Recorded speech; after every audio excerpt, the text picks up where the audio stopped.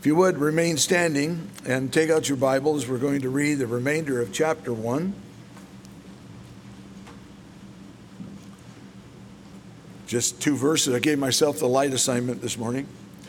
For they themselves declare concerning us what manner of entry we had to you, and how you turned to God from idols to serve the living and true God, and to wait for his Son from heaven, whom he raised from the dead, even Jesus, who delivers us from the wrath to come. Father, we thank you for your word. Lord, we know the power of your word in order to be able to, Lord, cut right to the heart of the matter, where it needs to be. And so we pray this morning that as we study your word, that it would have that effect upon us. Bless the teaching of your word in spite of your servant, Lord. And we ask this in Christ's name. And everyone said, amen. You may be seated.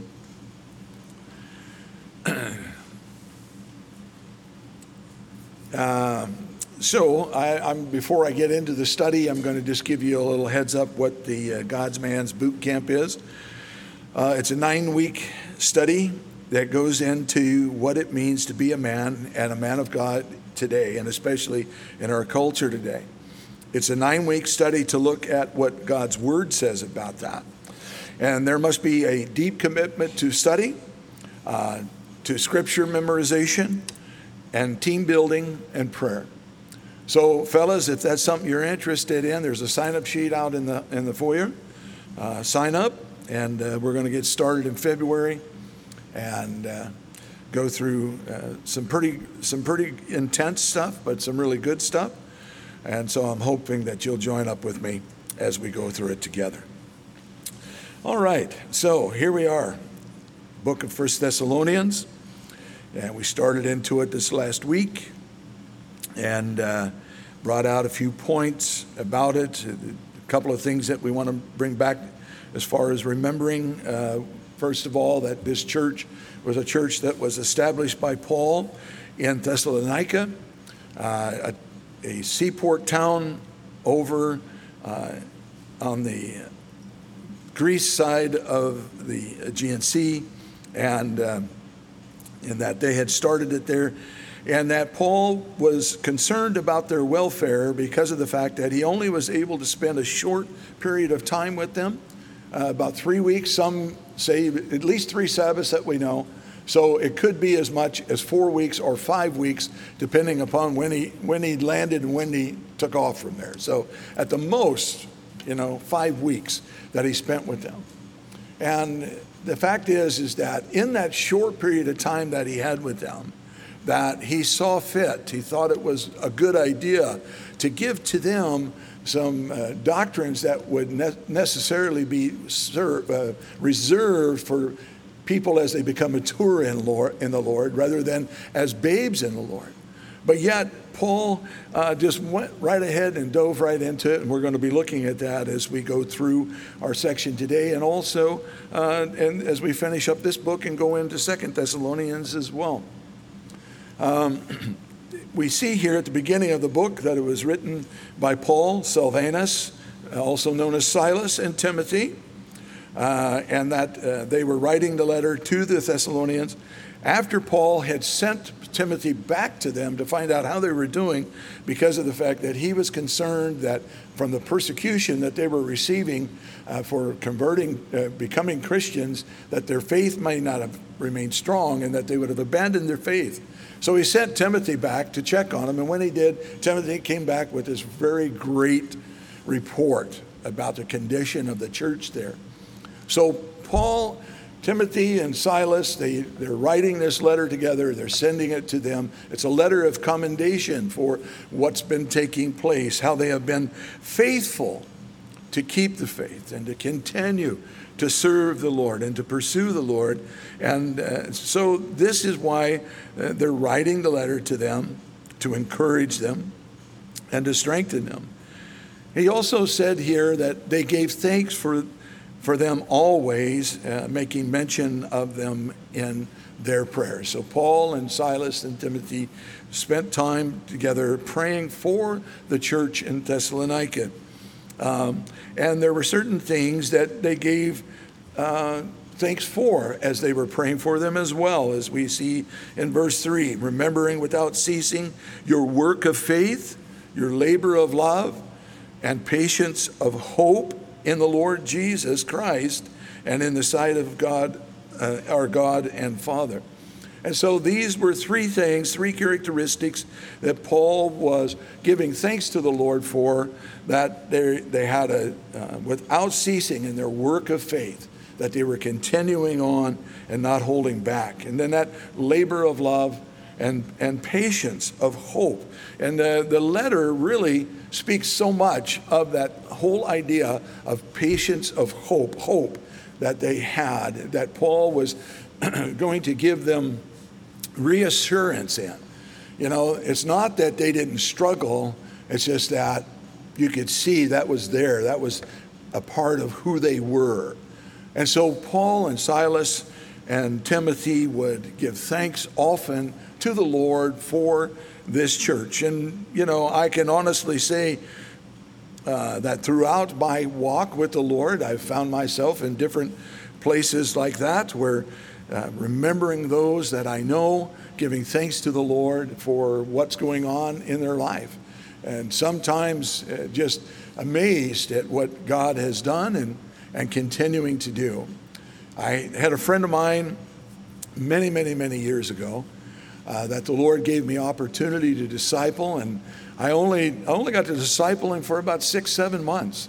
It didn't seem like it was very long at all, but he had approached me and said that he would like that, and so I said that would be great. But after about 6 months, I moved and went down to Bible school.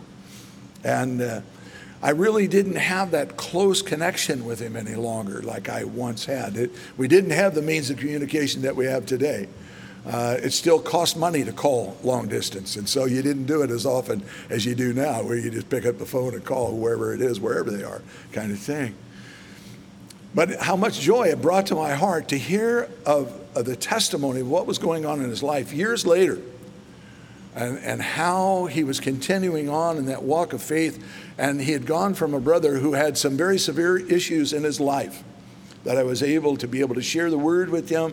The word of God touched his heart. The Holy Spirit strengthened him. And the next time, and it had been several years since I'd heard about him, he was serving as an elder in a church. And what a blessing it was to my heart to hear what the Lord was doing in him. And so I can relate to Paul and Silas and Timothy as they're hearing of what's going on with the church there in Thessalonica.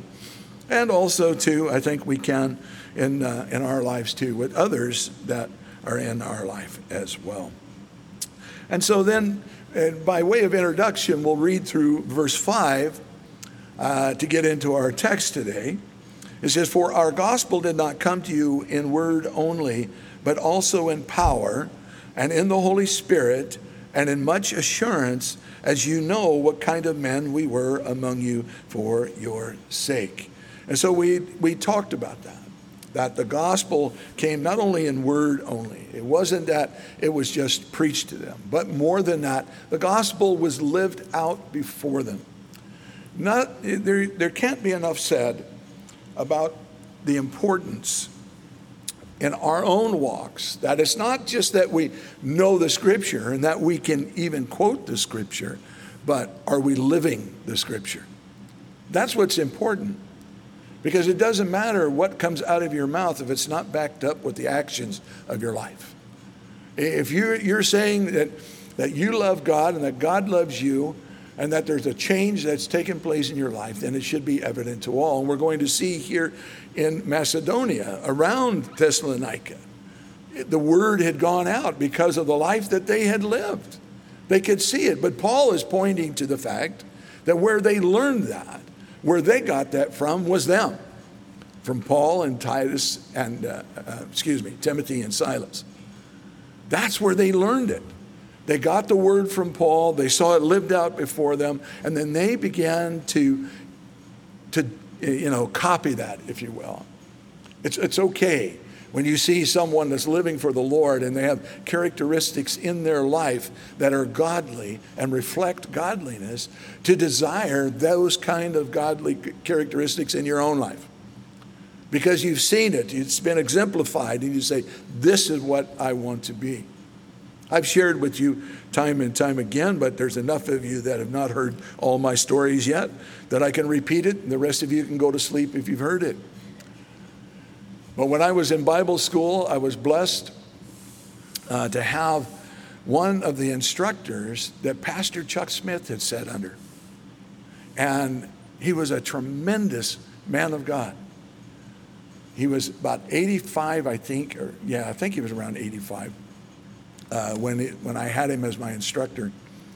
But he made a huge impression on me for his knowledge of the Word, his memorization of the Word, his love for his wife, and the love for the Lord.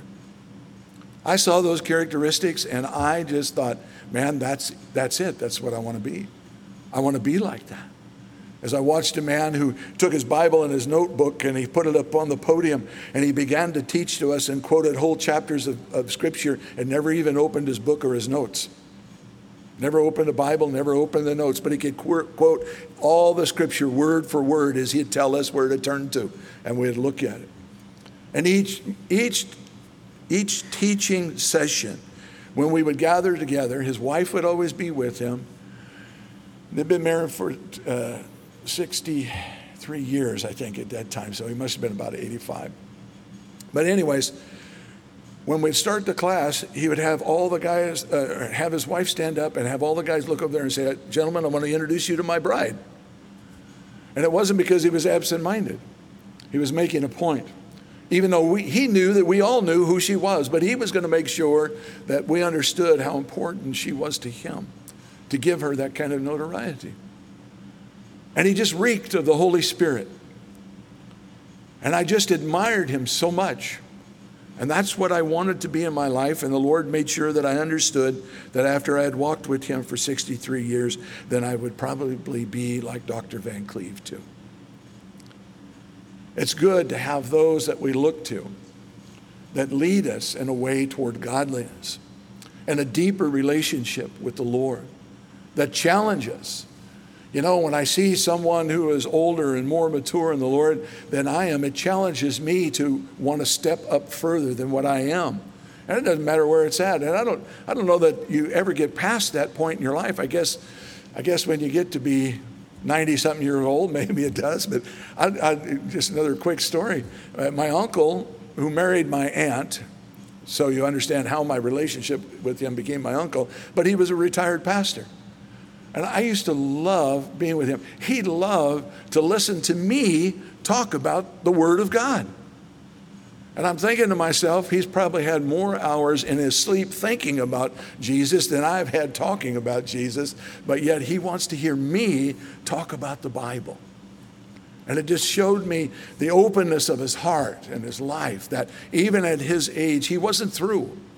He wasn't through growing. And we had great conversations about the Scriptures and about the Lord, and how I appreciated him so much for who he was in the Lord. We need people like that in our lives. We need to have people that we can count on to be those that would be examples and instructors, teachers, those that we would want to emulate, just like the Thessalonians wanted to with Paul, Timothy, and Silas. This is what was happening here, not only in word, but also in example, but also in the power of the Holy Spirit. And this is one of the main parts of this whole thing, and that is that none of this is worth anything or can be done truly without the empowering of the Holy Spirit. That's what we have to look to and to cling on to and to trust in, that God and His Holy Spirit will work in us and through us. The gospel caused the changes in their lives, but it was the power of the Holy Spirit that accomplished it all. For he said to them, for our gospel did not come in word only, but in that power, not just in a matter of mere words. In modern culture, there is an overflow of information or entertainment that often only amounts to mere words. Yet the gospel is more than words. It also has power as well. And so, as examples they were to them as they began to follow us. In verse 6, he says, "And you became followers of us and of the Lord, having received the word in much affliction with joy of the Holy Spirit." So they became followers of the Lord as they saw their lives and as they heard the word and the Holy Spirit came upon them. They began to be those that were following after the Lord and after Paul, Silas, and Timothy as well. They stopped following other things, but followed after Paul and the Lord. Paul says that it is a good thing for the Thessalonians to follow him, and he wasn't shy about saying, "Follow me," because he knew where he was going. This shows that Paul's message included an element of personal discipleship. There was a sense in which Paul personally led these Thessalonian Christians in their spiritual life. They could see his life and were invited to learn from his example. So Paul repeated this theme several times. Got my imes and eames mixed up there. He says in Philippians 3:17, "Brethren, join in following my example and note those who so walk as you have us for a pattern." Also in 1 Corinthians 11:1, he says, imitate me just as I also imitate Christ. And here we are told that they had done this in much affliction, having received the word in much affliction. The Jews among them must have felt the hatred of their unbelieving brothers in the flesh, who, as has been pointed out, were especially antagonistic to the gospel in that city. You remember we talked about that last week, how it was that after Paul had preached the gospel, they were actually run out of town by non-believing Jews who tried to have them killed. And so they fled there. They left there and they went down to Philippi. Or no, excuse me. Did I get it backwards again? They went to Philippi and then went down to Thessalonica. But they left from there after they had been run out. And these guys ended up following them as they went down, the non-believing Jews. And so they left behind, of course, a group of people who were very antagonistic towards the gospel and toward the word. The Gentile converts must have had to swim against the swift current of paganism that flowed like a torrent through the conduit of commercial Thessalonica. Remember, we talked about this is a great commercial center, and within that you would have had a lot of opportunities for pagan worship. And just like all the other Roman Empire, first influenced by the Greeks, then by the Romans, it was prevalent wherever you went. That's where it was. Those were the accepted religions. Judaism, after being conquered by the Greeks and then the Romans, became a recognized religion within the governmental system. But Christianity had not received that, and because of that, there was tremendous animosity towards those who were Christians. So it didn't matter if you were Greek or Gentile or Jew, you still had this tremendous back pressure if you decided to follow after Christ. And the city's chief men's wives, which there were several who had come to faith, had to go home to unbelieving husbands who would not have appreciated their newly sensitized consciences. Because within the Greco-Roman culture, just about anything went. It didn't matter what it was. If you think that our culture is adapted at anything goes kind of attitude, believe me, we're just starting to come up to their level. We're reaching their level, but their level was such that anything, it didn't matter what it was, sexually, spiritually, the list can go on and on, but it was horrible at that time. And so wives who came to faith in Christ, and then they saw that, oh, hey, no, it's not right that we're doing these things. They're immoral. They're wrong. And, the thing of it is, there were no laws against it except for the law of the Holy Spirit in the heart that would say, hey, this is not acceptable behavior. You can't live like that. And as a matter of fact, this is what they're being commended for, is the fact that they've abandoned those behaviors. They've left them. And so Paul is saying, hey, this is great. You guys, you have abandoned those behaviors. But with that comes opposition from others who don't agree with you. So I'm sure when it comes to yourselves and myself, then we can truly identify with that in the world that we live in today. As it becomes harder and harder to take a biblical stand on the things that are going on within our culture. And if you agree with Scripture and don't agree with culture, they automatically will name you such things as bigot, racist, homophobe. I mean, the list goes on and on and on of what you are if you believe Scripture over what the culture says today.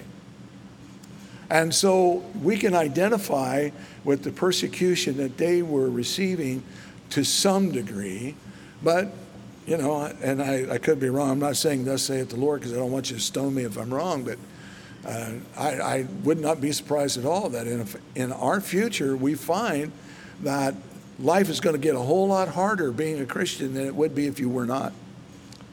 If you stand firm upon the Word of God and the teachings of what the Word says. This is one of the things that I had shared at New Year's and even last week as well. I really feel that the Lord would have us to prepare ourselves for what's ahead. And the preparing of ourselves is to know God's Word, know what we believe and why we believe it, and to be able to stand upon that in the face of any opposition that might come our way. Not only that, but that the Lord would have us to take these truths out into a Christ-rejecting world. And the days of people coming to the church just because has really gone by. It's a gone-by era. It used to be that when the doors were open, people would just kind of stumble in, because they came across it. Nowadays, I can't tell you how many people I've talked to, even though we've had signs out front. We got a huge sign on the front of the building here. How many people I've talked to, they say, oh, there's a church there? Well, it could be because we look like we're an industrial building, but we've tried to make it as obvious as possible. Yes, we are a church. The thing of it is people's hearts and eyes are not open to these things anymore, and we must take it to them. We have to share with them the love of Christ and the desire that God has to have fellowship with them, and that there are other people who want to have fellowship with them, that have fellowship with God and desire that they would be a part of that. We have to get out there and we have to tell them, and especially in the light of the culture that we live in today. I'm like anybody else. I think you get, you've done things for the same way for a long time, and so you continue to do that, thinking that that's the way that we need to do it. But I'm an old guy, and it takes me a while to get it, but I think I got it. I think we have to do something different. And believe me, I'm not going to do dog and pony shows. I'm not going to do smoke machines and lights and skinny jeans and all those kind of things to try to bring people in, because that's not, I think, what the Lord wants. I think the Lord wants us to just give the Word of God by the Spirit of God and the truth of God and let it have an effect upon people's hearts and lives. But it's up to us to go out there and to tell this message to the people and then invite them to come and to learn more. It's not to invite people to church. It's to invite them to Christ. And then to invite them to come where there are others who are learning more about Christ to come and learn more about who Jesus is. That's what the church is supposed to be about.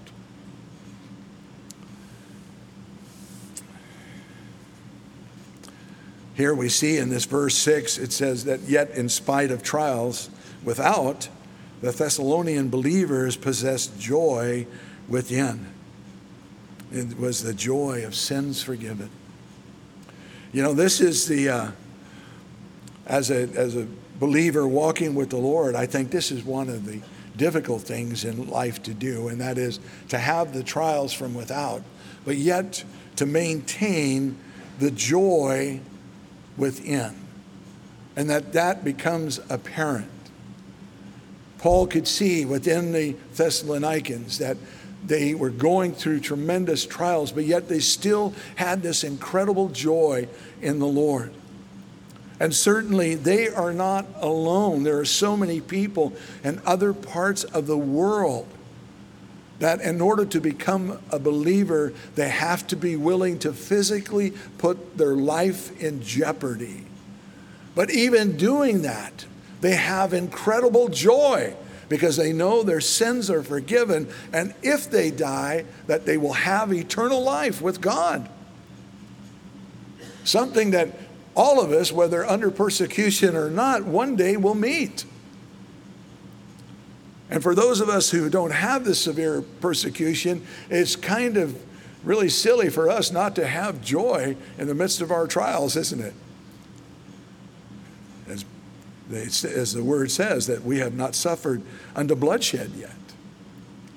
But yet God gives us his joy in the midst of it all, no matter what it is.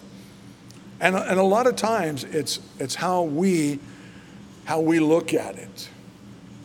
You know, when things are going on in my life, if I'm becoming sorrowful, 9 times out of 10, it's because I'm looking within me. Oh, poor woe is me. My motorcycle's broke down again. My life is going to end, I know for sure. You know, I mean, that's kind of dramatic and extreme, but yet I can tell you, you're probably like me. I've had times in my life that after I look back at it a little bit, I go, how stupid was that? That I was upset over that.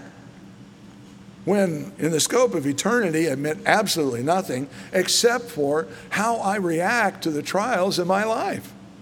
That's what has eternal bearing, not the trial itself.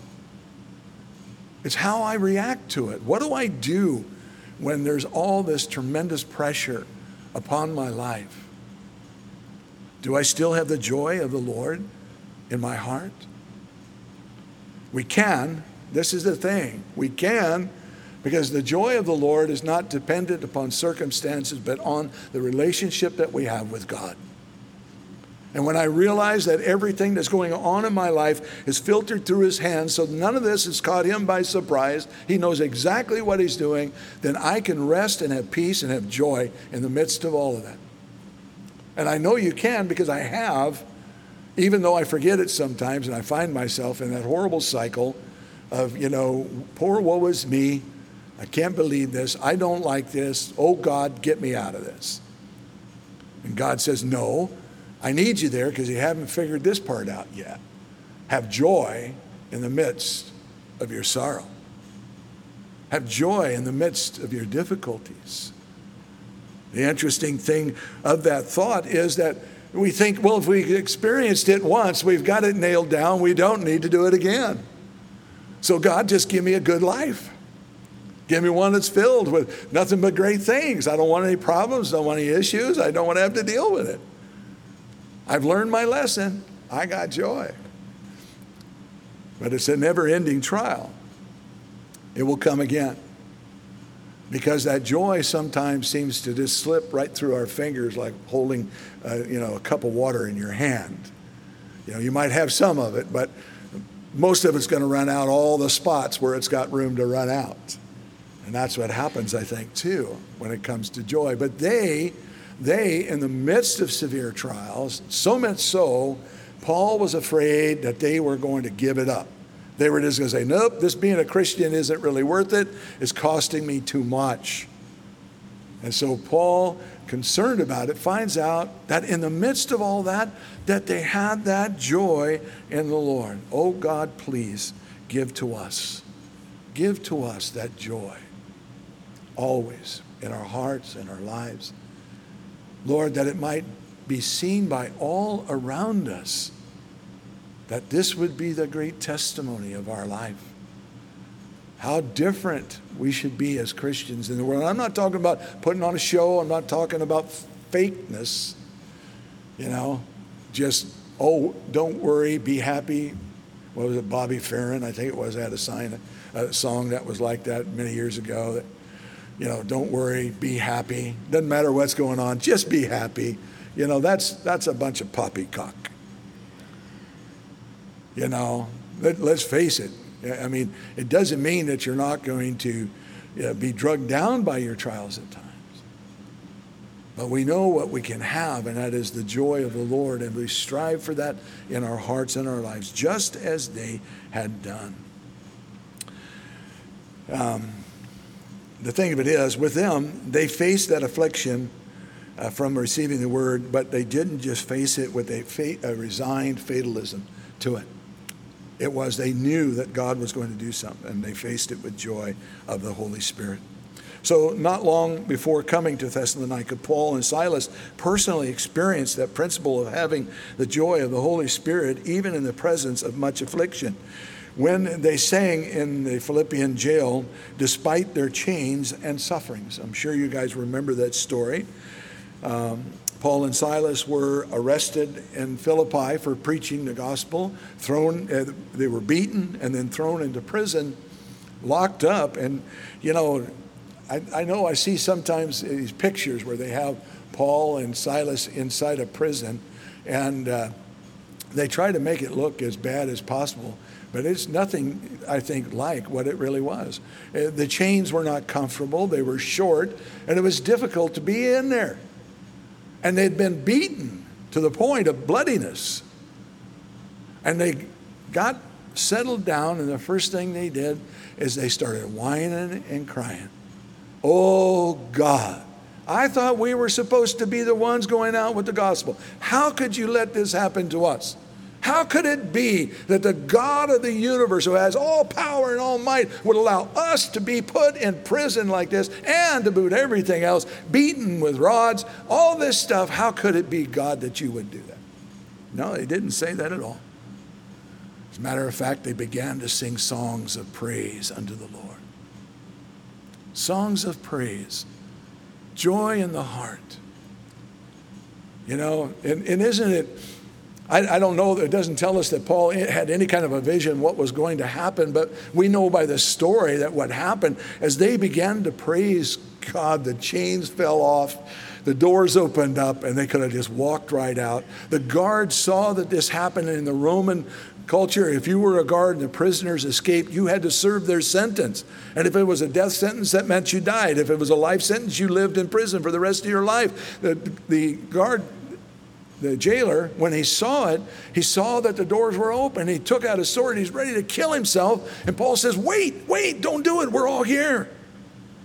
And through that whole experience, not only the jailer, but his whole household came to faith in Jesus Christ. I bet you Paul was really glad they didn't whine and cry to the Lord because of all the great things that God had done. And so it is too in our own lives that we need to have that same kind of view, that type of focus in our lives. That the trials that come in our lives, we have to look at them at what they have for us. What potential do they have for God glorifying himself through us as we endure the trials of life? Because if you hadn't figured it out yet, everybody has trials. Christian and non. Doesn't matter. Although there are some that seem to never have it. Psalm 73, the psalmist wrote about them. He talked about the prosperity of the wicked and how they always seem to get away with everything. The psalmist declared, he said, I looked at their life, I saw how I'm doing everything right. I'm following after you, Lord. I'm obeying you, Lord. They're not. They got all these riches. Everything's going great for them. He said, my foot almost slipped. I almost said, forget it all. I'm just going to go ahead and be like them. He said, until I went into the house of the Lord and I saw their end. And then he realized that what he saw there really was, and I can put it this way, and that is that those people better enjoy what they got, because that's the best they're going to get. When they get to the other side of eternity, they're not going to be happy at all. But yet the psalmist, as he continued to follow the Lord, was assured of eternal life with God.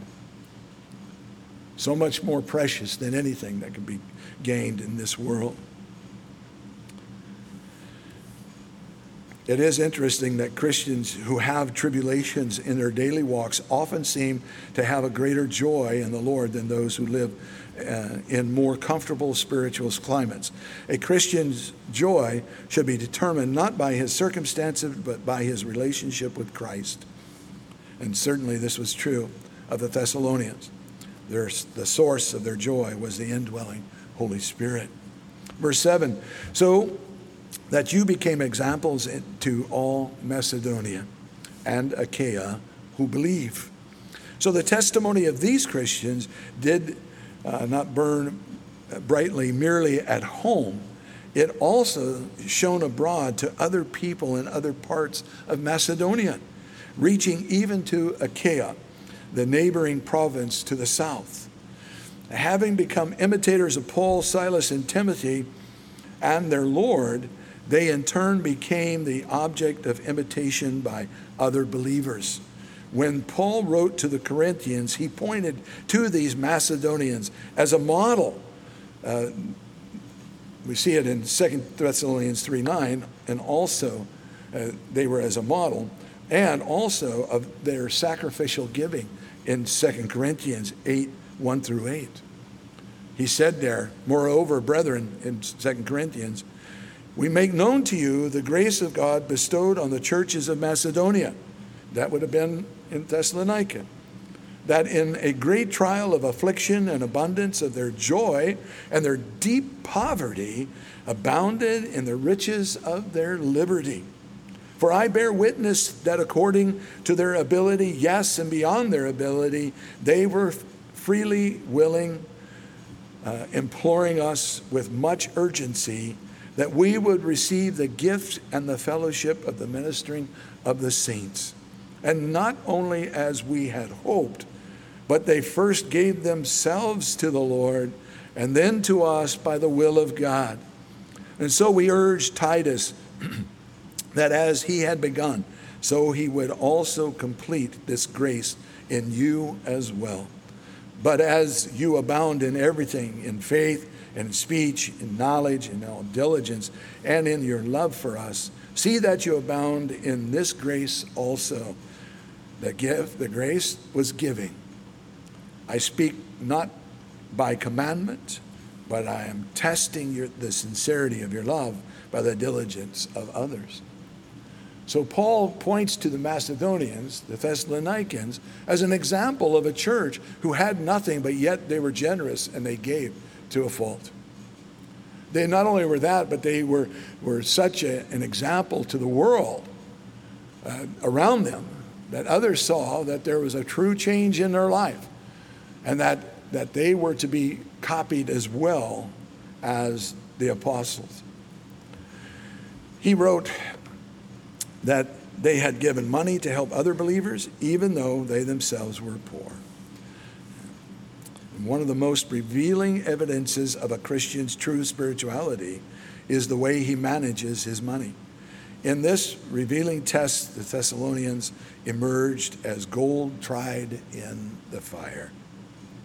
In verse 8, for whom you, the word of the Lord, has sounded forth, not only in Macedonia, and Achaia, but also in every place. Your faith toward God has gone out so that we do not need to say anything. What a testimony that Paul gives to them here. He says that the word of God has sounded forth, and that was a part of that good example that the Thessalonian Christians provided. It sounded forth means a loud ringing sound as of a trumpet blast. The good work the Lord did among the Thessalonians became known all over the region, and everyone talked about the changes. In a cosmopolitan trading center like Thessalonica, the good news could sound forth in every place to all the earth. Because not only would it be right there, but then as the testimony would go out, guys would get on ships and they would begin to take stuff out. Then that word would go out from there. And then guys would come in, they'd receive that word again and go out again. And so it was a perfect scene, if you will, for the spreading of the word, of the power and the might and the effects of the gospel of Jesus Christ. Paul has said here that they were sounding forth the word so effectively that you're putting me out of business, he says. I'm not even having to say anything because it's so evident as to what God is doing in your life. And Paul pairs two ideas there. The word of the Lord that sounded forth and their faith toward God has gone out. Those two aspects are essential if a church will spread the gospel. First, they need a message to spread, and that message first needs to impact their own lives. Second, they need the faith to go out so that their faith toward God goes out into all the world. Clark, in his commentary, said the mere preaching of the gospel has done much to convince and convert sinners, but the lives of the sincere followers of Christ, as illustrative of the truth of these doctrines, have done much more. So there's the exhortation that is here that we see by example in them, and that is to receive the word, to live the word, and then take the word out. That's the example. And, to be honest with you, for a long time, the church did very well without all of the pomp, circumstance, settings, and programs of the church. Before there were those, there were just people like Paul going out, sharing the gospel, people like the Thessalonians receiving the gospel, and from there, they take that and they spread it around to other people, and as they did, the church grew. Unfortunately, it's like anything that man puts his hand to. Once he touches it, he usually corrupts it. And that's what's happened with the church. So much of it.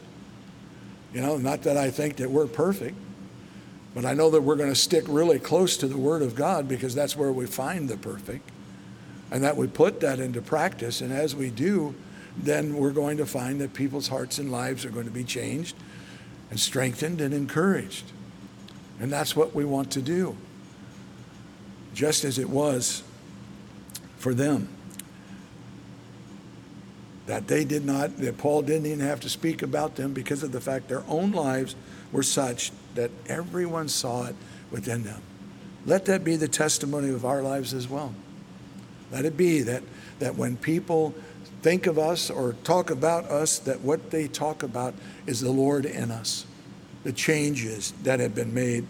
In verse 9, he says, "For they themselves declare concerning us what manner of entry we had to you and how you turned to God from idols to serve the living and true God."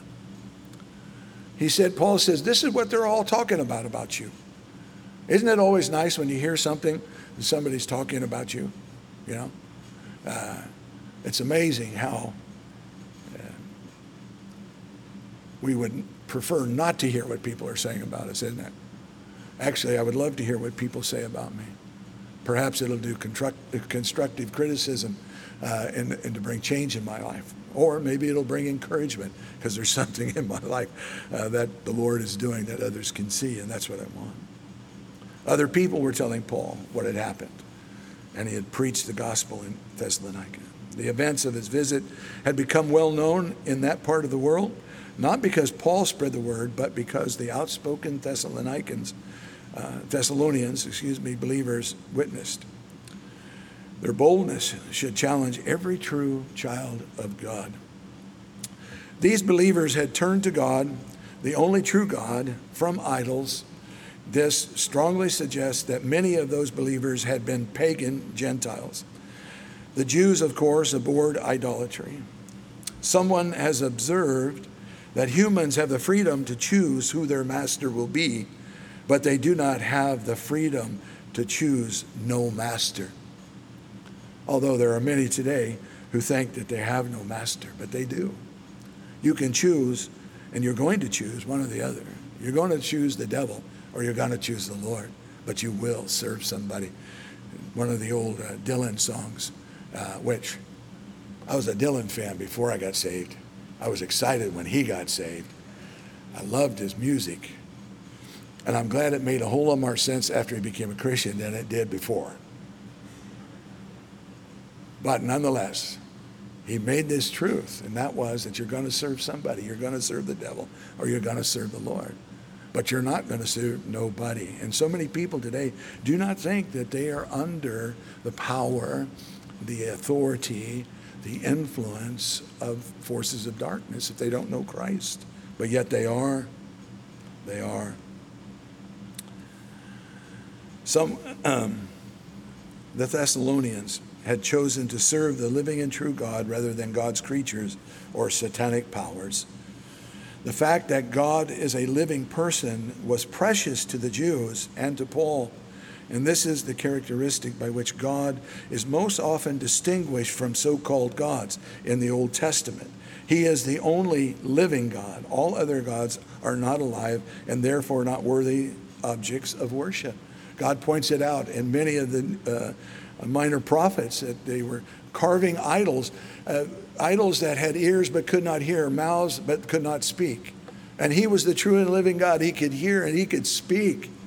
And here they are worshiping this dumb idol. And he makes him, he tries to appeal to their reason. You know, you realize that that same chunk of wood that you built an idol, you also use it to cook your food.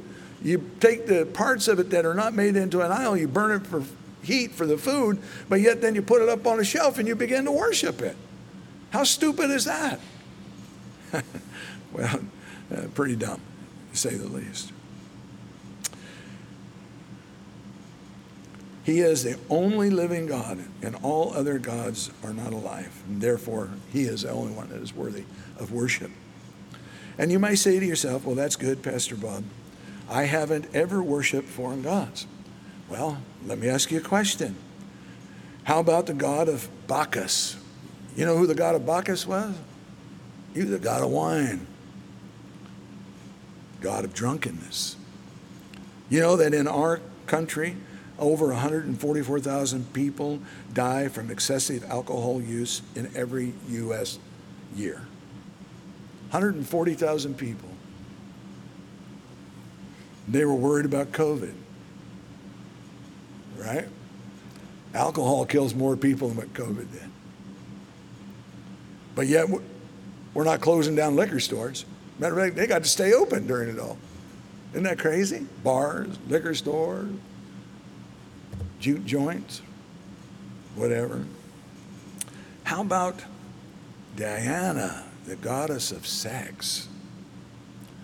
Man, that's one that huge. And I wish I could say that there was some point in the mediocre history which I have studied it that it actually had a downturn. But it has not. Every year it becomes more and more and more people are indulging, and many of them getting hooked on pornography. And the largest segment of that group is women that are viewing and getting hooked on pornography. That's crazy. I think that tells you about what Paul said in Romans chapter 1, when he said that one of the things that we would see as being that God has removed his hand off a nation and turned them over to their own debased mind is that very thing, that women begin to desire women, which is noted first in that passage, which one commentator I know says that it gives us an idea of the depravity that the world is sunk into when women, who are usually the stalwart, they're the ones that don't go down. I mean, every guy's got a greater propensity to that than any woman ever has, and they typically will use that. But when women get to that point, to where they are like that, where they're acting like men, that tells you that the depravity that a culture has come into, a culture that our world has come into, a culture that the United States has come into. That is one of the largest segments of pornography that is growing, is with women. And then, of course, there's Plutus, the god of wealth. You know, there's an interesting thing I noted when Paul speaks of in Romans, when he talks about, if it wasn't for the law, I would not have known covetousness, because the law says that thou shalt not covet. And I am always interested that Paul chose that one law out of all the laws to point out, because that is like one of the most secretive laws that there is, right? I can make you think I'm not covetous, but yet in my heart I can be as covetous as you can possibly be. And I think Paul had a tremendous struggle with that. That's my opinion, that's all, okay? But when you read through Galatians, as we're going through Galatians on Wednesday night, you find that Paul makes boast of himself, what he was. Not that he boasts in it, but that he tells us about who he was and what he was before he came to faith in Christ. And one of those, he says, I was better at it than all my contemporaries. And I think he coveted the high priest position. I do. I think that that was his goal. That was his mark. And he served that with a zeal to the point of the persecution of the church. Covetousness. Plutus, the god of wealth. Boy, how many people, serve that god in the church? In 1 Peter 4, verses 1 through 5, it says, therefore, since Christ suffered for us in the flesh, arm yourself also with the same mind. For he who has suffered in the flesh has ceased from sin, that he no longer should live the rest of his time, in the flesh for the lust of men, but for the will of God. For we have spent enough of our past lifetime in doing the will of the Gentiles, when we walked in lewdness, lust, drunkenness, revelries, drinking parties, and abominable idolatries. In regard to these, they think it strange that you do not run with them in that same flood of dispensation, speaking evil of you. They will give an account to him who is ready to judge the living and the dead. Come out from among them, is what the scripture says that we are to do. Come out. And if we've been delivered by the power of God and his Holy Spirit, then we should walk in those things and not find ourselves walking back into them. It always breaks my heart when I see Christians going back into various habits and different disciplines in the world that are very worldly. It doesn't have to be ungodly near as much as it is worldly. And any time that you do that, you begin to compromise your walk and your faith with Christ. And it's like anything that is, if you keep compromising, eventually what will happen is you will fall. It's inevitable. Unless one turns and decides, no, I'm not going to go that way of the world any longer. So whatever it is that we may be serving, and like I say, we may say to ourselves, I don't worship idols, but I would challenge you to really examine your heart and see if indeed you don't. And I just picked out, 3 or 4 there. There's actually about 15 different gods that you might find that you worship if you'll go through the Greek and Roman gods and all the things they represent. You also, I would encourage you to do that too, because then you get a really good idea about the mindset and the culture of that time and what was acceptable to them in their time. And so it's a good challenge. Okay, verse 10. And to wait for a son from heaven, whom he raised from the dead, even Jesus, who delivers us from the wrath to come. So this church is turning, serving, and waiting. And this was their witness to the world. And this needs to be the witness, our witness to the world as well, that we are turning away from sin, that we're serving one another, serving those that are out there in the world as well, and waiting for the Lord to come back. It's not one of those things that you sit on your duff and do nothing until he does. That's not what the encouragement is. That's not what the exhortation is. The exhortation is, and I explained this last week, the exhortation is to have that earnest expectation of the return of the Lord so that you will find yourself always wanting to serve God. Jehovah's Witnesses have a doctrine, and I'm not telling you need to believe this doctrine. I'm just using this as an example. They believe that if they are not serving the Lord on the day of Armageddon, then they will go into annihilation. Okay? That's why you see them out there pounding the streets and going door to door and all that all the time. because they believe their very eternity depends on that.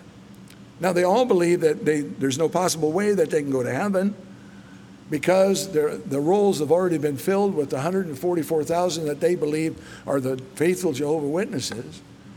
But after they filled those roles, then they developed the doctrine of paradise earth. And that was, you don't have to leave here. You can stay here on paradise earth while all the 144,000 are up in heaven. All that's false doctrine. My point is this: they have an urgency that drives them to serve God. They do it out of fear. We have an urgency to serve God because the Lord's coming back, not out of fear, but out of love. Because of the fact that we desire that all would know about Jesus before he comes back. And because of that, we want to serve him. We want to tell others about Jesus Christ, so that they do not have to face the wrath of God. Now, as believers, we don't have to worry about facing the wrath of God. This is one of the wonderful things about being a Christian, is that because of the fact that we have embraced Christ as our Savior, we receive forgiveness of sins, we have no fear whatsoever of ever facing the wrath of God. God's wrath will be poured out upon Christ-rejecting individuals. That's where it's all going to be poured out on. From time till the end, the beginning of time to the end, those who have rejected the gospel, and another subject matter, don't have time to talk about it in any depth. But yes, the Old Testament saints believed that they would see eternity. They believed that they would be resurrected. They looked forward to the cross, the time when God would bring the Messiah in order to pay for the sins of the world. And then from there on, the cross, we look back to the cross, knowing that our salvation is secured in Christ. We do not have to worry about seeing the wrath of God. Paul had given this to them as an exhortation to encourage them. They had begun to wonder, and we'll see as we go through this epistle and the next. They had thought that those who had died in Christ had missed the rapture, and that they were done. And so Paul straightens all that out for them. As a matter of fact, we'll find as we go through this book that in this chapter, verse 10, second chapter, verse 19, third chapter, verse 13, chapter 4, verses 13 through 18, and 5:23, he closes each chapter with a reference to the return of the Lord. It's meant to be an encouragement, and it's meant to be something that would cause us to desire to take the word of God out to others and to have great hope. And that's what this book was all about for them. This is what this letter was for hope. And so it should be in our lives too. And I think about it, and especially in today, in the church today, that there are guys that I know that absolutely refuse to teach on eschatology, the return of the Lord, as if it's something that shouldn't be taught. But yet Paul says, I got a group of people that just came to faith. What I want to tell them about is Jesus coming back. But yet there's so many in the church today that are saying, oh no, we don't want to talk about that. It's too controversial. No, it's not controversial. The Bible declares it. We just need to simply state it. And then we need to live it. And we need to understand that this same message that Paul was giving them is for us too. To encourage us to look up, for our redemption is drawing near. To constantly be looking for the return of the Lord. I've told you guys before, every cloudy day really excites my heart. Because it says in Acts that he will return in the clouds, just as he departed. Now, I know this, he doesn't have to wait for a cloudy day. He can bring his own cloud, and it's not a problem. But it sure makes me happy when I see one, because it makes me think of it. And as we're going through this short little book, I pray that the Lord will really solidify things within our hearts to the importance of having that hope of the return of the Lord. And also, as we have seen this week, in the being a witness, not just knowing the word, not just saying I'm a Christian, but actually living it out in our lives when people are not watching. And that we're living that all the time in our life. And as we do, others will see us and they will talk about us and they will say that there's someone who loves Jesus. And that's what we want in our lives. So that we can be a testimony. So that we can share the gospel. Then we can bring others to come in and that they can learn the things of God's word. Let's pray. Father, we thank you and we praise you for this morning. And I thank you for your word. As always, Lord, it's a great excitement to just look at what you have to say, the challenges that you give us. Lord, not only the challenges, but also, Lord, the hope that we have in the truth of your word. Lord, I pray for all of us that we would be known as Thessalonians, individuals that the testimony would go out all around the region around us about the fact that we'd given our life to Christ and that we are blessed for knowing him, and that others can be blessed as well. Father, thank you for today, for your word. Continue to minister it to our hearts as we go on from this day, and watch over us and keep us, I pray. And I ask it in Jesus' name. Amen. Would you all stand, please?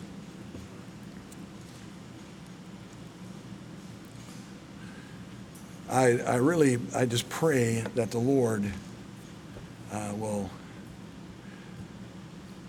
just really strengthen you and encourage you this week. That you will take time to spend time in God's word. That you will read it, and not just to read the lines, but to take in the words to what God has to say. And I pray that his Holy Spirit would increase his knowledge in you.